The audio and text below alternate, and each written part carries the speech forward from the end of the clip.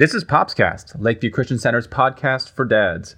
I'm Nick Missios, coordinator of Lakeview's Pops Ministry. Every month, I'll be sitting down with other dads discussing how we can better practically love and lead our families and talking through the highs and lows of what it means to be a dad. On this episode of the Popscast, I get to play the role of guest thanks to pastor and guest host Ronald Laitano. We talk about the importance of Sabbath, as well as some of the challenges and nuances that come with trying to celebrate it as a dad. We also talk about the value of read-aloud time with your kids in the evening as a means of connecting with them and serving your wife, as well as some good books that can get you started on that journey. So without further ado, here's the Popscast. Well, gentlemen, welcome to the LCC Popscast. My name is Ronald Laitano. I'm a pastor here at the church, and I am your guest host because, well, why am I the guest host again? You're the guest host so that I'm not the host and the guest. I'm Nick Missios. I am the coordinator of Pops, and I'm also the usual host of the Popscast. But I know how much I hate when one guy just talks on a podcast for like an hour. There is a certain podcast that I actually search as the title of the episode, so I only find the ones that he's actually hosting other people. Because I just don't, if I want to hear somebody else talk to me, I'd rather listen to a book or something, you know? So I'm thankful to Ronald for taking over the reins and hosting and us having this conversation today. Sure. Fantastic. Well, let's get started. All right. So we're going to talk today about Sabbath, which we talked about at our last Pops meeting. Great conversation, yeah. And I didn't get a chance to be at your table, but I'd love to hear some of the thoughts that your guys had. We'll talk about some other dad-related stuff as well. I guess I should start with my dad credentials, which I make other guys do whenever they're on the show. My name is Nick. Like I said, I'm married to Angel. We've been married for about 12 and a half years at this point. We have 3 kiddos. We have Evangeline, who is 10. Atticus is 8. Emmett is 4. Will be 5 next month. And we have a cat and a rabbit and a gecko as well. Cat and a rabbit and a gecko. Do these animals have names? The cat is Pigeon. The rabbit is Rosemary, but I call her Karen because she's moody and has a Karen haircut. And then the Gexter is the gecko. That's Atticus's. Wonderful. Wonderful. Well, let me pull out my dad credentials. And I'm Ronald, as I already mentioned, and I've got 4 kids. I have a 10-year-old, a 7-year-old, a 5-year-old, and a 1-year-old. And I do not have a gecko nor a cat. I have a dog, identifies as a rat, a little miniature schnauzer. And I've been married to my wife for 13 years. And I think that qualifies me as a dad. Now that we got the pleasantries out of the way, the question we are all dying to have you answer for us, Nick, and that is related to Sabbath. We had a wonderful discussion on Sabbath the other Saturday, and here's what everyone's been asking me. They want to know, Nick, do you sleep with socks on, yes or no, and why? I don't. It weirds out my feet to sleep with socks on. I read something that people actually technically sleep better with socks on, like statistically, but I don't sleep with socks on. I need my toes free. I don't like sweaty toes when I'm sleeping. Well, that is the only garment I will ask you about with whether you sleep with or not. But onto more formal matters. So our conversation this past meeting about Sabbath was rich. Appreciate your insight into it, bringing this what seems sometimes as kind of an ethereal topic, something that's more theological and abstract, but it was immensely practical. And so in my table, for example, we had a good discussion just speaking about the value of Sabbath, the difficulty of practicing Sabbath. We as men are particularly busy and energetic, and there's a lot that we want to do. And so the Sabbath seems more than an inconvenience to us. It's something that by many can seem as this thing that gets in the way of actually doing what we are responsible to do. So I'm wondering some thoughts from you there. How do you engage with that idea that the Sabbath gets in the way of being a dad? Oh yeah, no. So I'm not one of these guys that's like got the super hard drive to be at the office all the time. I'm not that guy. I'm not a workaholic in that sense. But I also have like things around the house that need to be done. And so it can be tricky for me to guard the Sabbath knowing that I'm going to have projects that I need to get done on a Saturday that aren't going to get done necessarily. So this Saturday, for example, I changed the oil in my cars and I was going to dig up a garden bed and I only got about halfway through it. And now I was fortunate. God preserved me in making it rain on Sunday pretty much all day, so I didn't have the option of getting out there and digging some more. But there are plenty of other things I would have liked to have gotten done on Sunday. House projects specifically. That's kind of where I've felt the pinch of Sabbath most is, I only have one day to get a bunch of things done that I want to get done. And especially as we've tried to put other things in place, like we've tried to put in like parent-kid dates on the weekends. And those started to get sloppy for a while because, let's just make it happen on Sunday. And so I've had to kind of reel them in and be like, all right, we're going to do this Saturday morning breakfast thing that we'll do with our kids, one of us with one kid. And that helps to, again, preserve and put a fence around that Sabbath day so that we're not finding ourselves out being busy when we should be resting. What are some of the challenges that you have faced in observing the Sabbath? So, I don't know about you, but there's a couple. One is that little kids don't know how to Sabbath very well, right?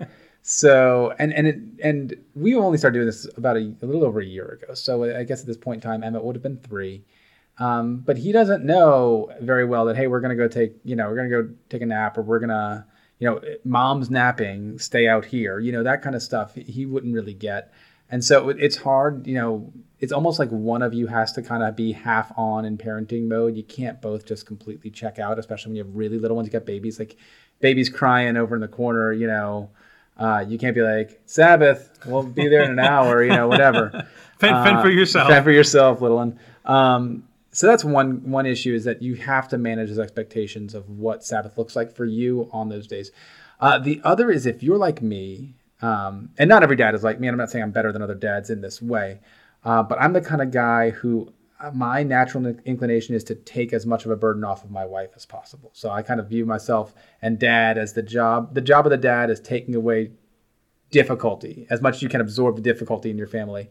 And so I'm the one who wants to do all the things so that she can have a completely restful Sabbath. And so I'll end up just working myself to the bone. And not hard stuff, but like, you stay down, I'll work, I'll make dinner, I'll wash dishes, I'll do the things I want you to have a good rest. And I think there's a good heart in that, but there's a failure to acknowledge my limitations as a person, the fact that I need Sabbath as well. And it's also probably a little overly kind of dismissing my wife's kind of desire to pitch in as well. Like just assuming that, she just wants to sit around and do nothing all day, when she's got some of those same instincts and she wants to care for me and for the family in the same way, So balancing that out has been tricky for me, and just knowing when to say, like, nope, I'm not going to do that. I'm not, not spitefully or anything else, but just like, that's not my call right now. Yeah. Yeah. One of the things that came up in my table discussion was trying to understand what role rest plays in Sabbath. And so hearing the guys talk, it seemed to me that there was a confusion in my table associating Sabbath with doing nothing. Yeah. And so Sabbath means, so Ronald, are you guys asking us to like do nothing for 3 hours or do nothing for an entire day? And so help us understand what rest means. Yeah. So that's one of the reasons why I gave a much longer list of things to do on Sabbath than on things not to do. And one of them definitely is sleeping. Like, sleeping is big. And if you're like me, you probably have to wake up earlier than you'd like to most days of the week. I'm out of bed, typically speaking, by 5, and I don't really love doing that. And by the time Saturday and definitely Sunday roll around, it's time for me to rest. And it's time for me to sleep in and, sleep till 7, 7:30, 8 o'clock. This past Sunday, my wife was awesome and got up and made pancakes for Pancake Sunday. That probably won't happen this coming Sunday because it's Mother's Day. It better not. I'll fail miserably. Good man. But just being able, that extra sleeping in is important. Or taking a nap. If you're not the kind of guy who can sleep in, if your biological clock just wakes you up at 5 or 6 in the morning, take a nap. Like, actually go and sleep. Like, make your room as dark as possible and try to get some rest on a Sunday. But I think there's a lot of other things that are there too. I think, finding a good book to read. Even like I said, if you're not a family who watches a ton of TV, which we're not really, finding a show you all enjoy watching together and having some communal things there. Playing games with your kids. Even like I said, work to the extent of a hobby, that avocational work, where it's not something I'm getting paid to do. And I'm doing something because it's creative and it gives me life to do it. And that's kind of like, that's my big rubric is it worshipful and does it bring life? And if I can hit those things with what I do, if I'm resting in the sense that I'm restoring life to my soul and I'm worshiping God, that's the sweet spot I'm looking for. Yeah, let's unpack that rubric. That was really helpful. So your idea of Sabbath, that paradigm of is it worshipful and does it bring life? And one of the things I noticed in our table discussion was the implied in the question of, Ronald, should I be doing nothing? Underneath that, I noticed that a lot of the guys were associating the Sabbath with distraction. And so the Sabbath serves just the superficial idea of, hey, I just got to get my mind out of work. I just got to get my mind onto something that's not work related. And to some sense, that is true. Mental health, physical health, emotional health. You can't be bringing, you can't be quote unquote on all the time, right? Right. But it's more than that, right? The Sabbath serves a more pointed and purposeful purpose than distraction from life. I think better reframed, it's worshipful. It's attention to God. So it's a moment where we come to rest. We come to empty ourselves of our responsibilities and entrust ourselves to God's provision, and therefore, so worship is associated with what we're doing. Hence, the practice of the church for the past 2 millennia of combining the idea of corporate worship with that Sabbath rest. Right. Right. How has that changed in this past year? So you mentioned earlier that it's been about a year journey for you guys. Over a year. How has that changed? So a few things. First of all, just kind of philosophically, there are all kinds of benefits, physical, mental, health benefits to Sabbath. I remember in one of the books that I read preparing for this talk, talking about Seventh-day Adventists and how they live on average 10 years longer than the average American, which is about the number of Sabbaths you get in that lifespan, by the way. Yeah, wow. So it's like days you get back at the end of things, right? So I think there are some real big, like if you never rest, that's just, and it's funny, almost every book that I read on the topic was written by somebody who didn't do it and drove. A few of them were pastors. And then they just broke because they didn't have any rest. So there is definitely benefit that God bakes into rest that is good for us on a physiological, mental level. But that's not the ultimate end of the Sabbath. The ultimate end of the Sabbath is to enjoy God and his creation. Yeah. So we pray before every single meal when we eat, pretty much. There might be one where we forget here or there if it's a kind of a ragged sitting down at dinner type of night. But we pray before dinner every night. But there's not I don't have a more meaningful prayer over my food than Pancake Sunday. When I sit down, it's my first meal of Sabbath, and I'm thankful to God for bringing me to another Sabbath and for the fact that pancakes are freaking delicious.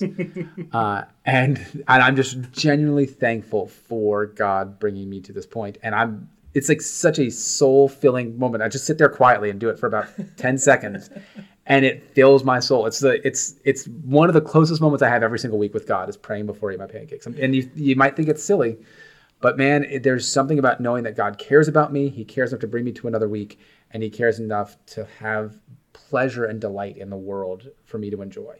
And I make a special point there of delighting in the giver and not the gift, Let me ask you, a dad listening to this podcast, and he would be asking the question, how do I get started? Like what would be an easy, practical way to kind of sneak into the practice of observing Sabbath? So the first thing I do is I sit down and talk to my wife. Say, hey, here's something I'm really thinking about. I think it could serve our family well. A couple reasons. First of all, it's a fun conversation. You're going to have lots of conversations with your wife that aren't fun sometimes. You're going to have big planning conversations, financial planning conversations, weekly scheduling type things that can be hard and and you grind kind of wants and needs against each other. Sabbath is like, hey, I want to have a day where I feel my soul filled with life, and you do too, and so do the kids. Let's brainstorm about how to do that. And I mentioned this in an email I sent out. Like, pour a glass of wine, sit down, enjoy a snack one evening after the kids are bed, and just talk about what a great day would look like for your family through that rubric of worship and restfulness and life-giving. So start there, because here's the thing: is if you don't, so first of all, do it because it's fun. It's a great conversation to have, but then also because you could be overlooking something in terms of how it's implemented on what day and all that kind of stuff. And also because if you don't communicate this and just sit around one Sunday seeming like you're ignoring all the needs and you haven't communicated what the plan is, you're going to look like a bum. And then you're going to have a different conversation about Sabbath. So let's have a good preemptive conversation. Say, hey, how do we do this together as a family? So that's how I'd start. I'd start with a conversation. And then you can bring the kids and say, hey, here's what we're going to do. What's one or two things, kids, that you would really enjoy to do on a Sunday? With me, without me, whatever it is. So like my kids love to wrestle on the trampoline. So like I said, that's not super restful for me. I've got a gimpy shoulder now. It hurts. It's not fun, except for I get to enjoy being with them. But it's hard sometimes. Like I don't feel like doing that all the time. But I want them to feel some of that life. Board games is another one. Reading. Those are all things that I want them to feel like they have some say in what's enjoyed on a Sabbath day too. Yeah. Now here's a question I'm going to ask on behalf of one of the guys that was in my table. I'm not going to mention his name because I don't want to embarrass him, but David Loria made this statement of, the idea of Sabbath and his kids, they just don't go together. His kids are not restful. So how could we serve, hypothetically, guys like David Loria? Yeah, and that's tricky. Dave works from the house, I believe. He's still working from home, and he's around his kids a lot. So Sabbath, for me as a dad who typically works out in the office and then comes home, I don't see my kids all week. And so it's just restful being around them. As long as I'm in the right mindset, it is. If you work at home all day and you've got 4 rambunctious boys, right? I get it. I think part of it is reframing what rest is, kind of some of the conversation we've had. Like, what do you want to do with the boys? Like, when I think about it, why is playing a board game with my kids stressful sometimes on a weekday? Well, because I'm thinking about all the other things that I have to do. I have to do this thing in the yard. I have to do this work. I have to get to bed. I have all these things that have to get done. And I'm trying to cram these, 45 minutes of enjoyment into 15 minutes. And and I'm irritable and I'm snappy with my kids because they're not with the program, right? Sabbath is a day where I don't have anything else pulling on me. So whether, we're a board game family, but maybe you're a, hey, play ball in the backyard type of family. Maybe you're, even playing a video game family. I can see that. But what is, I would encourage dads to think, what does it look like to enjoy my kids without those other stressors? Because I think at the end of the day, most of us, I dare say all of us, love our kids and love being around them. What we don't love is the tension of, I want to be with my kids. I want to enjoy this time with them. But I'm being pulled by all these other things. Yeah. Sabbath is a day to sever those strings to all the things that are pulling at us and enjoy our families and enjoy just the world that God's given us. And that takes work. It takes work to not feel that pull. That it's almost like the phantom phone ring on your, when you feel that buzz in your pocket when your phone's not even there. It takes a minute for me still, like when I'm sitting down to play a game with the kids, to dial down and be like, there is no place else I need to be right now. There's nothing else I need to do. Nothing else is calling on me. I can just enjoy this. And if it takes longer, and if the kids are goofy, and if the game doesn't get finished, none of that matters. What matters is that I enjoy this, this 45 minutes, hour, however long it is, with my kids in this moment. Mm-hmm. Yeah, I think the only other thing I would add to the discussion of Sabbath is it's interesting when you read the passages concerning the Sabbath, whether it's Genesis or Deuteronomy.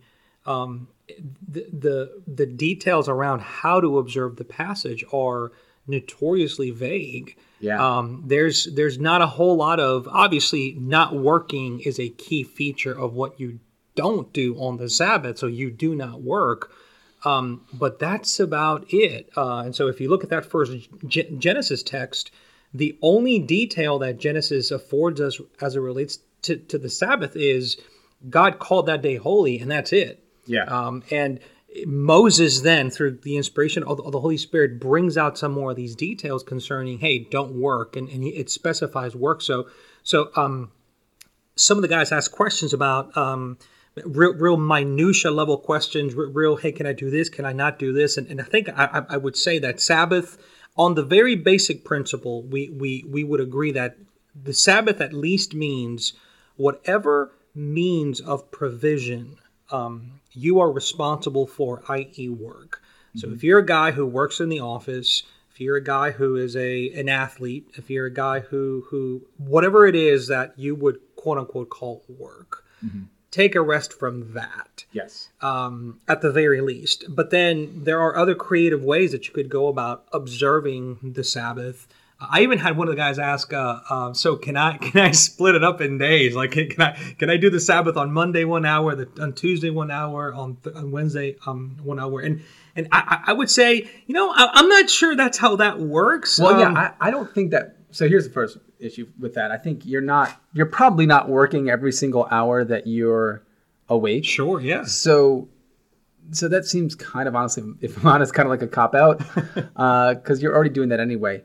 Now, what I will say in favor of that, though, is, and I don't remember which author, I've read a bunch of books on Sabbath, and they all kind of blend together, if I'm honest, but talking about how Sabbath starts to mess with the rest of your week, how you begin to view the rest of your week differently. Yeah. And so you're more comfortable, if you have a day when your phone is off and the office can't reach you, you feel more comfortable with your phone being off for an hour a day for the rest of the days of the week.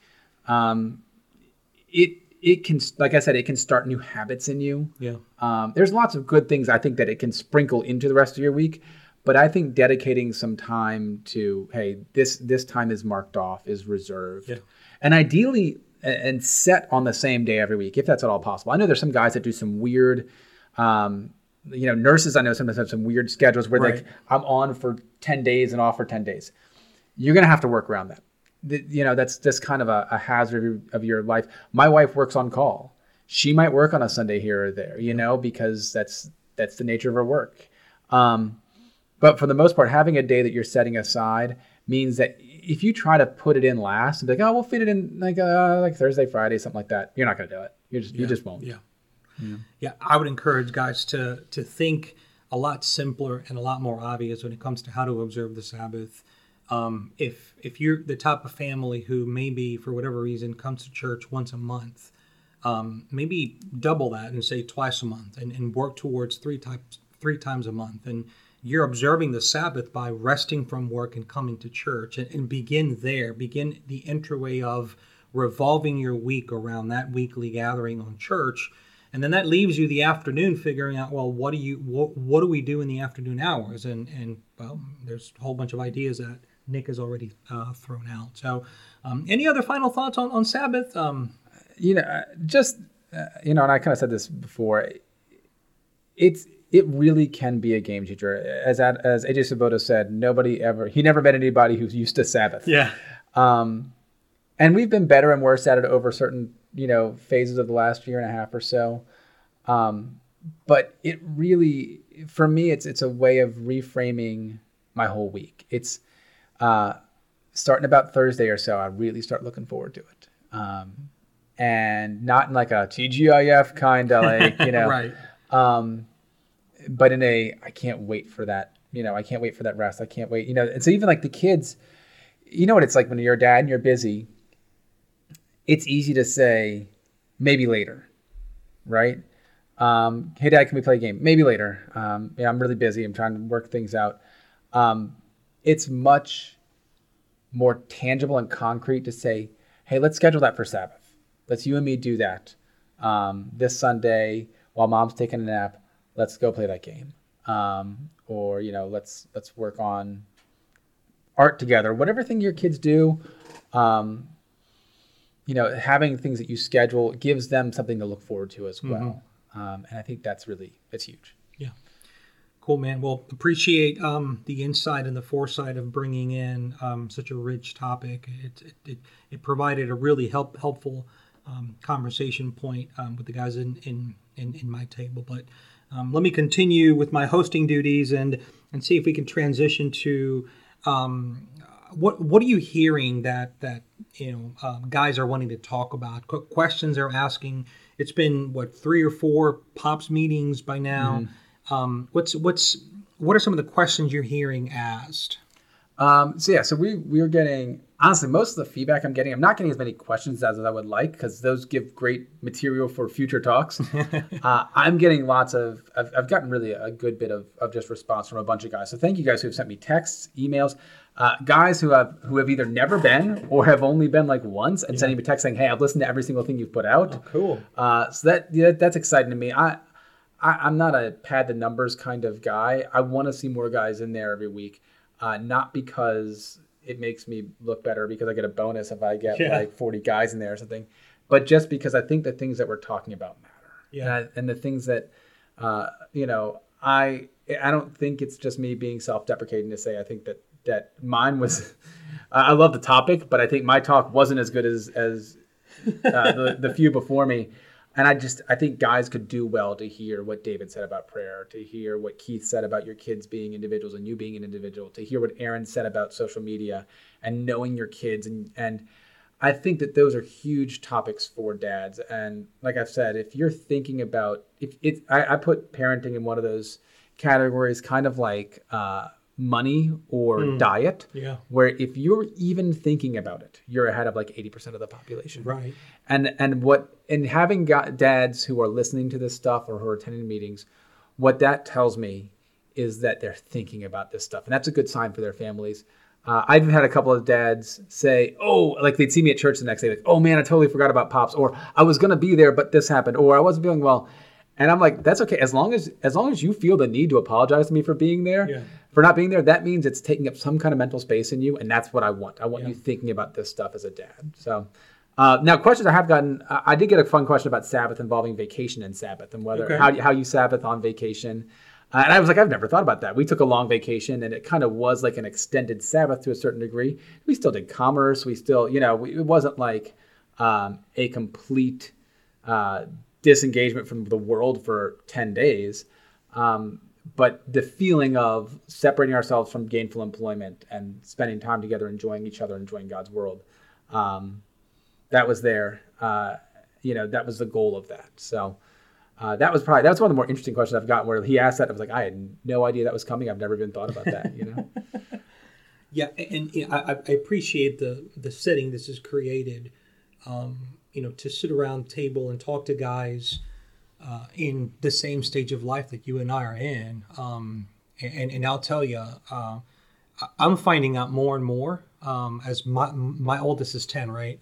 As I'm watching Adelaide get older and start jumping into those preteen years, it's becoming more and more obvious to me that I have zero control over my children. Now they listen to me. They have to. But when it comes to control over their hearts, control over their will, control over what they want to do, it's just non-existent. And it's been challenging. Parenting by yourself is a hard thing. Being a dad with no reference is you're putting yourself in a position you don't have to be. You get to sit once a month with guys and just hear conversations, hear struggles, hear tips, hey, this worked for us, this didn't work for us. I've had that exchange a number of times where I've heard one of the dads say, my kid was struggling with this, and that happens to be what my kid is struggling with now. And we tried this, and I'm like, yeah, we did that, and it was a source of refreshment. And then also, guys, listen, we may not be getting Angel's pancakes, but there's really good breakfast. Breakfast was the best it's been this time. It was very, very good. Yes. So one thing, you talked about that commiseration element. Yeah. If I go back to the genesis of Pops, which was a meeting sitting around Dave Batten's table with a bunch of other dads that I would consider good dads, not scrubs by any stretch of the imagination, all of whom just sitting around looking at each other and be like, man, this is hard and I stink at it. But at the same time, me looking at these other dads and thinking, you're really good at that. I'm terrible at that. You're really good at that. You're really good at that. You're really good at that. And seeing, I think it's easy as a dad, again, if you're thinking about it, if you're intentional as a dad, it's easy to see your weaknesses. It's easy to see what you're not good at, because that's the stuff that eats at you. Right. That's where you hit your frustration points. And it's easy to miss what you're good at. And it's not uncommon for me to sit down with another dad and just be like, have them say, oh, you're really good at this. Or have somebody say, hey, I heard you say this. That was really great. Yeah. And I could say, man, you did that. I'm so bad at that. How do you do that? Here's a great example. So this coming month, Ben Derensburg's teaching, which I'm excited about. He's going to talk about patience. We're going to sit down and talk about it tomorrow. He and I are going to grab some lunch together and chat about this. Patience and managing expectations with your kids. I'm awful at that. I used to not. I feel like I've developed a worse and worse kind of hair-triggered temper to a certain degree. Yeah. My irritability has dialed up, and it's probably a lot of those, kind of, we're talking about sap, it's a lot of those exterior things pulling at me, right? Right. I want to hear what this guy, because I watch this guy, I'm like, man, he seems like he's just always just in the pocket when it comes to his disposition with his kids. Yeah. Things that I'd want to throttle my kids for, things that I'd want to throttle his kids for. Right. But I'm excited to hear what he has to say about just how he manages those expectations for his kids and how it helps him to keep an even keel and be a fun dad. When as a dad, I struggle with that. Yeah. Am I the worst dad in the world? Nope. But I feel like, man, that guy right there, I can learn something from. And he probably has heard something from the other dads. It's like, man, I stink at that, but I can try putting that on. Yeah. So that's the point. Is we want to honor God with the stuff that we're talking about, and we want to encourage each other, and we want other dads to hear and say, hey, I'm terrible at that. I'm going to put these things on, or maybe hear a dad get up and say, hey, do these things. And they're like, you know what? I actually already do those things. Maybe I come away encouraged because I've actually got some good practices in place. Yeah. Well, let me give you another example of that. So we're a very dynamic family. My kids love to be outside, be outdoors. My daughters have never met strangers, which is really awkward when we do meet strangers. And so either we don't know those people, smile and be nice, but don't go tell them everything about your family. And so our girls love to play outdoors. They're social creatures, right? Right. So reading hasn't been something that we have gravitated to a lot. Reading fiction, reading books as a family. Devotionals have been a part of our life, and typically different seasons I've either led a quick devotional in the morning or devotional during lunch, but actually opening up a book, like a fiction book, and reading it to the family was not something I did until you, Nick, encouraged me and gave me the name of a series of books. And sure enough, we started, we actually finished an entire series of books, C.S. Lewis's Chronicles of Narnia, read all 7 books. It took us about 6 months, and close to the end. Faster than me. I think it took us 6 months. Maybe it took us longer. It was during COVID, so had extra time. But you mentioned Andrew Peterson's oh my gosh, what's the series called again? Wingfeather Saga, and we started the first of the Wingfeather Saga on about a week ago, and we did something different. We brought all the family into the bedroom. And it's been a really, really rich time where I've seen a different dimension of my kids. I was utterly shocked that they actually sat still. My 5-year-old son has autism, and he sits still. My 1-year-old will sit there, and Andrea will hold her. And they get to listen to me read a book for 30, 45 minutes every night and talk about a sabbatical, quote unquote, just a really rich experience that I would not have come up with on my own, and that you kind of provided that for me. So thank you, bro. Yeah. But this is the type of stuff that these meetings produce, where ideas are kind of generated, and you kind of pick up on those ideas. You apply them to your family. If they fit, great. If they don't, we'll try something else. But nothing but good things have resulted in those conversations. Yeah, and read aloud is a topic that was on my list of topics that I was just, as Angel and I were brainstorming Pop's topics. Read aloud was a topic that was on my agenda.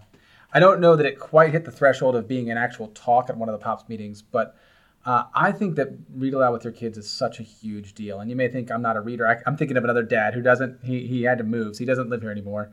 But talking about how bad he was at reading aloud. And I was like, dude, it doesn't matter. Like his wife did read aloud. That's fine. I think it's interesting that you have Andrea in on your read aloud. We have, every once in a while, Angel will come up and hang out with us. I view read aloud in a slightly different way, in which it's a time for mom to check out. So she checks out. Now, she may go downstairs and read a novel. When my wife gets into a novel, she's into one right now.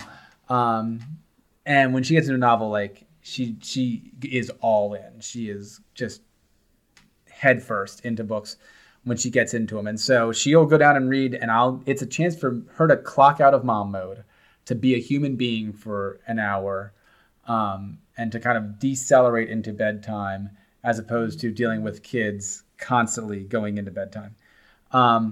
So for me, I started it early on, and it was something for a while I would read separately. I'd read first to Emmett, who's younger, and then I'd read to my big ones. And then eventually that started taking too much time. And there were other things, exercise, some other things that I needed to get into my evenings.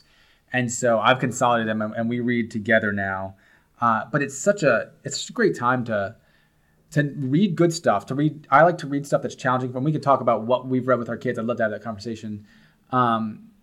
But to read challenging stuff and bring up sometimes difficult conversations. And it's a good place to have those conversations. So sometimes we won't read a ton. We'll get halfway through a chapter and a topic will come up that may be a heavy topic. And it's a chance for us to sit down and talk through what that is. And, questions of honor, of abuse, of even just like duty, like some of these things that discussing through bigger issues, empathy. Yeah. Fiction specifically, we've done a few biographies that I've really loved, but fiction can really kind of open up a kid to another world besides their own and help them to see that world. Yeah. And there's entryways into this, right? So if there's a dad listening to this going, man, I've got no hope for my kids sitting still. We've never read. I don't know how to do it. John Piper wrote a book called "Don't Waste Your Life." Don't waste your Disney movies. There's watching movies as a family are just significant moments when you dads can do exactly the same thing you would do with books, except with movies, and bring out some themes. Some of the better movies for kids out there that communicate have rich themes about family, about friendship, about relationships, about honor, like you said, about forgiveness. Mm-hmm. There is still a clear category for good and evil in both movies. Mm-hmm. There's still a good category for rebellion and for obedience and for trouble and for righteousness.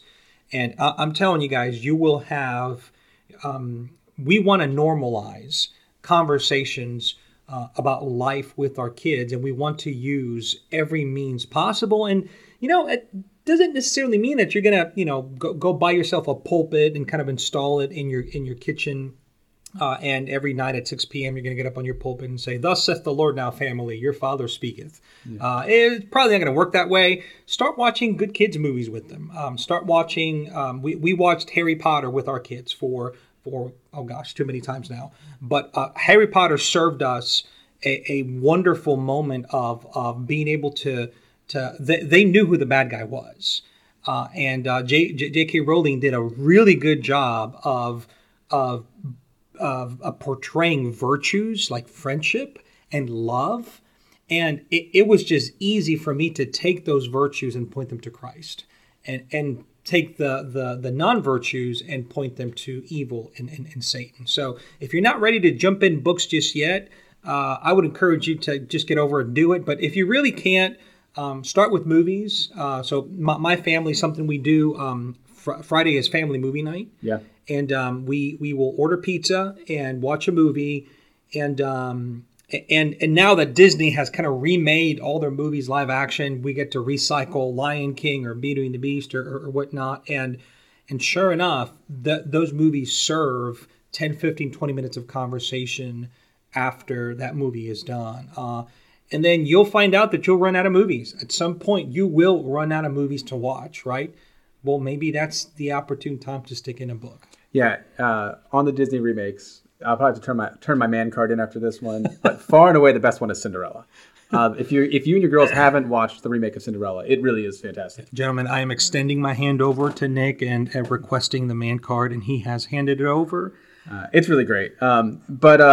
Actually, movies is a gateway to books. One of my favorite read-aloud books that I've ever done with my kids, and I've done it with, I know Evangeline and I did it, and I know Emmett and I did it. I think it may have missed Atticus at some point in time. Started off as a movie that Evangeline watched, I'm not kidding, on average of 1.5 times per day for the first couple of, between when she was 1 and 2. Which, retrospectively, terrible parenting, letting my kid watch this movie every single day. That said, it's a fantastic movie, and it's a beautiful movie, and it's peaceful, which, in a world where kids are getting nothing but Dora the Explorer and super annoying, loud, obnoxious stuff, The Tale of Despero is a fantastic movie. And the book is I would say, if you're going to start with a read aloud book, especially if you want something that covers a wide variety of ages. Let's say you've got kids like my 4 to 10-year-old range. There is something in that book for everybody. It's accessible. It reads well to a 4-year-old as a basic story, and it's got a lot of really rich moral teaching and illustration for your 8, 9, 10-year-olds. I love it. And so Evangeline, my 10-year-old, is the writer of the crew. She's the one who will sit and write books, and I'm probably biased, but she's written stuff that's made my wife cry in terms of how well written it is. She doesn't write great storylines yet, but her words and her sentences and her paragraphs are all really good. And I think part of it is just reading her good stuff. So reading her good stuff, handing her good stuff to read, and not just giving her garbage and having her just spit back garbage. So books that I think are written in an interesting way. So Kate DiCamillo, who wrote The Tale of Despero, breaks the fourth wall and talks to the reader sometimes. And I think interesting writing styles like that, it's good for me to put in my kids' hands and say, you see how she does this? Do you see how the author does this? So that's a great first book if you want to read to your kids and start, if you've got a kind of a wide age range. The series that you mentioned, Wingfeather, I think I told you this. I'm glad you read Narnia first, because I think it just blows Narnia away, which is sacrilege, I know. But Narnia feels two-dimensional to me after the richness that Andrew Peterson puts into his books, which is amazing because they're the only fiction books he's ever written. And really they're the first books he'd ever written, fiction or nonfiction. But again, put great stuff in your kids' hands, read them great stuff. I think another big deal is knowing your kids, right? So your kids love Harry Potter. Mm-hmm. They like the magic, the excitement, the spectacle of it, right? Your kids may not like that, right? So other people's kids may not be into that. If your kids are into swashbuckling and adventure, yeah, Wingfeather's got it. Narnia has that for a lot of the books. But your kids might like down home, homey stories, right? Just stories of a neighborhood. And I have to balance that because Evangeline likes the down home stories. Yeah. So books by Eleanor Estes, her Ginger Pie and Pinkie Pie series, or the Vanderbeeker series, or the Penderwicks. These are books that she loves. And don't overlook the classics either, like Winnie the Pooh, for example. Emmett loves Winnie the Pooh, and they're really well written and they're enjoyable to read. And that's the thing. I tell parents the same thing as about shows that you put on for your kids. There are good shows, and there is hot garbage out there. You get to pick what's on your TV. Yeah. If I don't want to hear you complaining about your kid watching Caillou or Dora or whatever their hot garbage is out there, because there's legitimately great things out there on TV and in the movies. Despero's one. Bluey as a TV show. If you're not watching Bluey, you've got to be watching Bluey. Bluey's the best dad on TV, hands down. Tumbleleaf on Amazon Prime. There's great stuff out there that is enriching and beautiful and well crafted. And if your kids, and if you set that bar for your kids, by the way, this is what good stuff is. Right. They notice it. They notice it early on, and they'll notice my kids don't have interest in bad TV. Yeah. They're this is dumb. I don't like this. Yeah. Same thing with books, though. Although, we live in that weird generation where our kids have access to, kind of real refined palate tasting type of entertainment.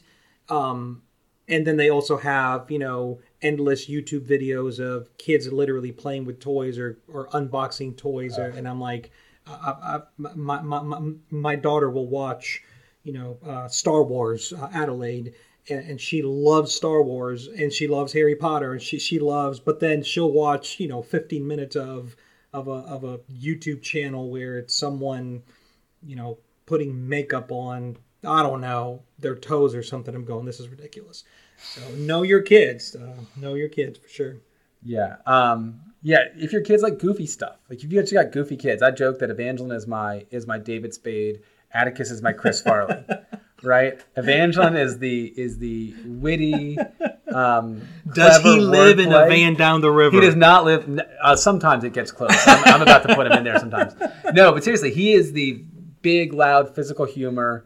And so for him, goofy stuff does connect. So even things like the books of Roald Dahl, which have goofiness and kind of silliness as a part of them. Some of the Wind of the Willows has some of that too. Those connect to them. But you know what else? It is another subject. So my favorite type of books to read or listen to are like survival epics, right? Okay. So books like Unbroken, the story of Louis Zamperini, Skeletons in the Sahara, which is one of my favorites, about this guy who just gets stuck out in the Sahara Desert as a ship's captain. Do you read these books or do you read them to the family? I read them, but there are books in that genre for kids. One of them is probably the greatest one is Hatchet by Gary Paulson. I'd say that's for your older kids, 7 to 10, because it's pretty rough. Survival in the wilderness is rough. And there's some thematic elements that are not explicit or anything, but are heavy and are going to breed conversations. There's another one, Holes, which won a Newbery Award. There was a movie made of it with Shia LaBeouf, right? Yeah, that was a fun movie. That book is fantastic. That book is so good, and you deal with elements like racism is in that book, and you deal with honor in that book, and you deal with perseverance and commitment and. And your kids might wind up liking My Daily Onions after you read them. They might, yeah. The best kind of onion, if you don't count shallots. But yeah, no. So again, know your kids, because those survival books drew Atticus in, because he likes that, that outdoorsy. He's my outdoorsman, right? So knowing what, if you can find that cross section of good literature with my kids' interests, that's the key. And I'll be honest, like we said, I'm not the world's best dad. There are lots of things that I look at every day and be like, man, I just did not do today well, did not do that thing well. I've been by the grace of God, really consistent in reading with my kids since early age. It is one of my favorite parts of my day. I don't see them all day. I don't get to spend hours with them, or as depending on how they are that day, I don't have to spend hours with them. I get this consolidated time, and it's a great time for us to sit and share and relate to one another on a really close, just quiet, intimate level. And it is a true joy. If I haven't done it in a few days, if schedules have been hectic, I just miss it. And I really, I can't wait to get back in there for, to unfold this new story with them. I love reading things that I never got to read as a kid, that I missed. And so it's like, yeah, let's read The Secret of Nim. Yeah, I've enjoyed it. It's interesting that you bring that up. I was a jock, man. I played sports. I was in school, and when I wasn't in school, I was in some sports team. So I didn't gravitate towards books just because I gravitated towards physical activity. So I missed out on a lot of this good literature that now I'm reading to my kids, and I'm really enjoying that. I'm like, oh, cool, this is a really cool book. So yeah, for sure, totally. So yeah, if you have questions about this, like this is one of those topics. Sabbath is kind of one, counseling is one, and read aloud, honestly, is another one that if you pull the string on me, words are going to come out, and you're going to have to tell me to shut up, which Ronald's probably have to do soon at the end of this podcast. But seriously, if you have questions about how to read aloud, what to read aloud, there's great lists out there. I'll try to send out, when I send a link to this, I'll send a link out to Read Aloud Revival, which has some Read Aloud Revival, which has some great book lists. But I would love to chat with you about the best way to go about this and make this connection with your kids. And like I said, either bring your wife in like Ronald does and have it be a full family experience, or be like, honey, you clock out. I'll see you in an hour. I'm going to do teeth brushing in PJs and showers and read aloud. And you can just chill for the next hour and a half and get a little bit of rest after, a hard day of parenting. Yeah. However you decide to do it. If you got questions about it, I really love talking about it. It's one of my favorite subjects. Yeah, that's the aim, and everything we're talking about. You said make connections with your kids, right? As dads, we're seeking an entryway into our kids' hearts. Mm-hmm. We're trying to do more than just create responsible people. We're after their hearts. There's a relationship that we're trying to care for and nurture and allow to grow, and these activities help in that process. I'm telling you guys, ever since I started reading with my kids, reading led to talking about things led to conversations being normal, which I've noticed a discernible difference in when my kids now come and they ask me questions out of the blue. Daddy, what about this? Daddy, I heard this. I've always been very open. I've always been very welcoming to them.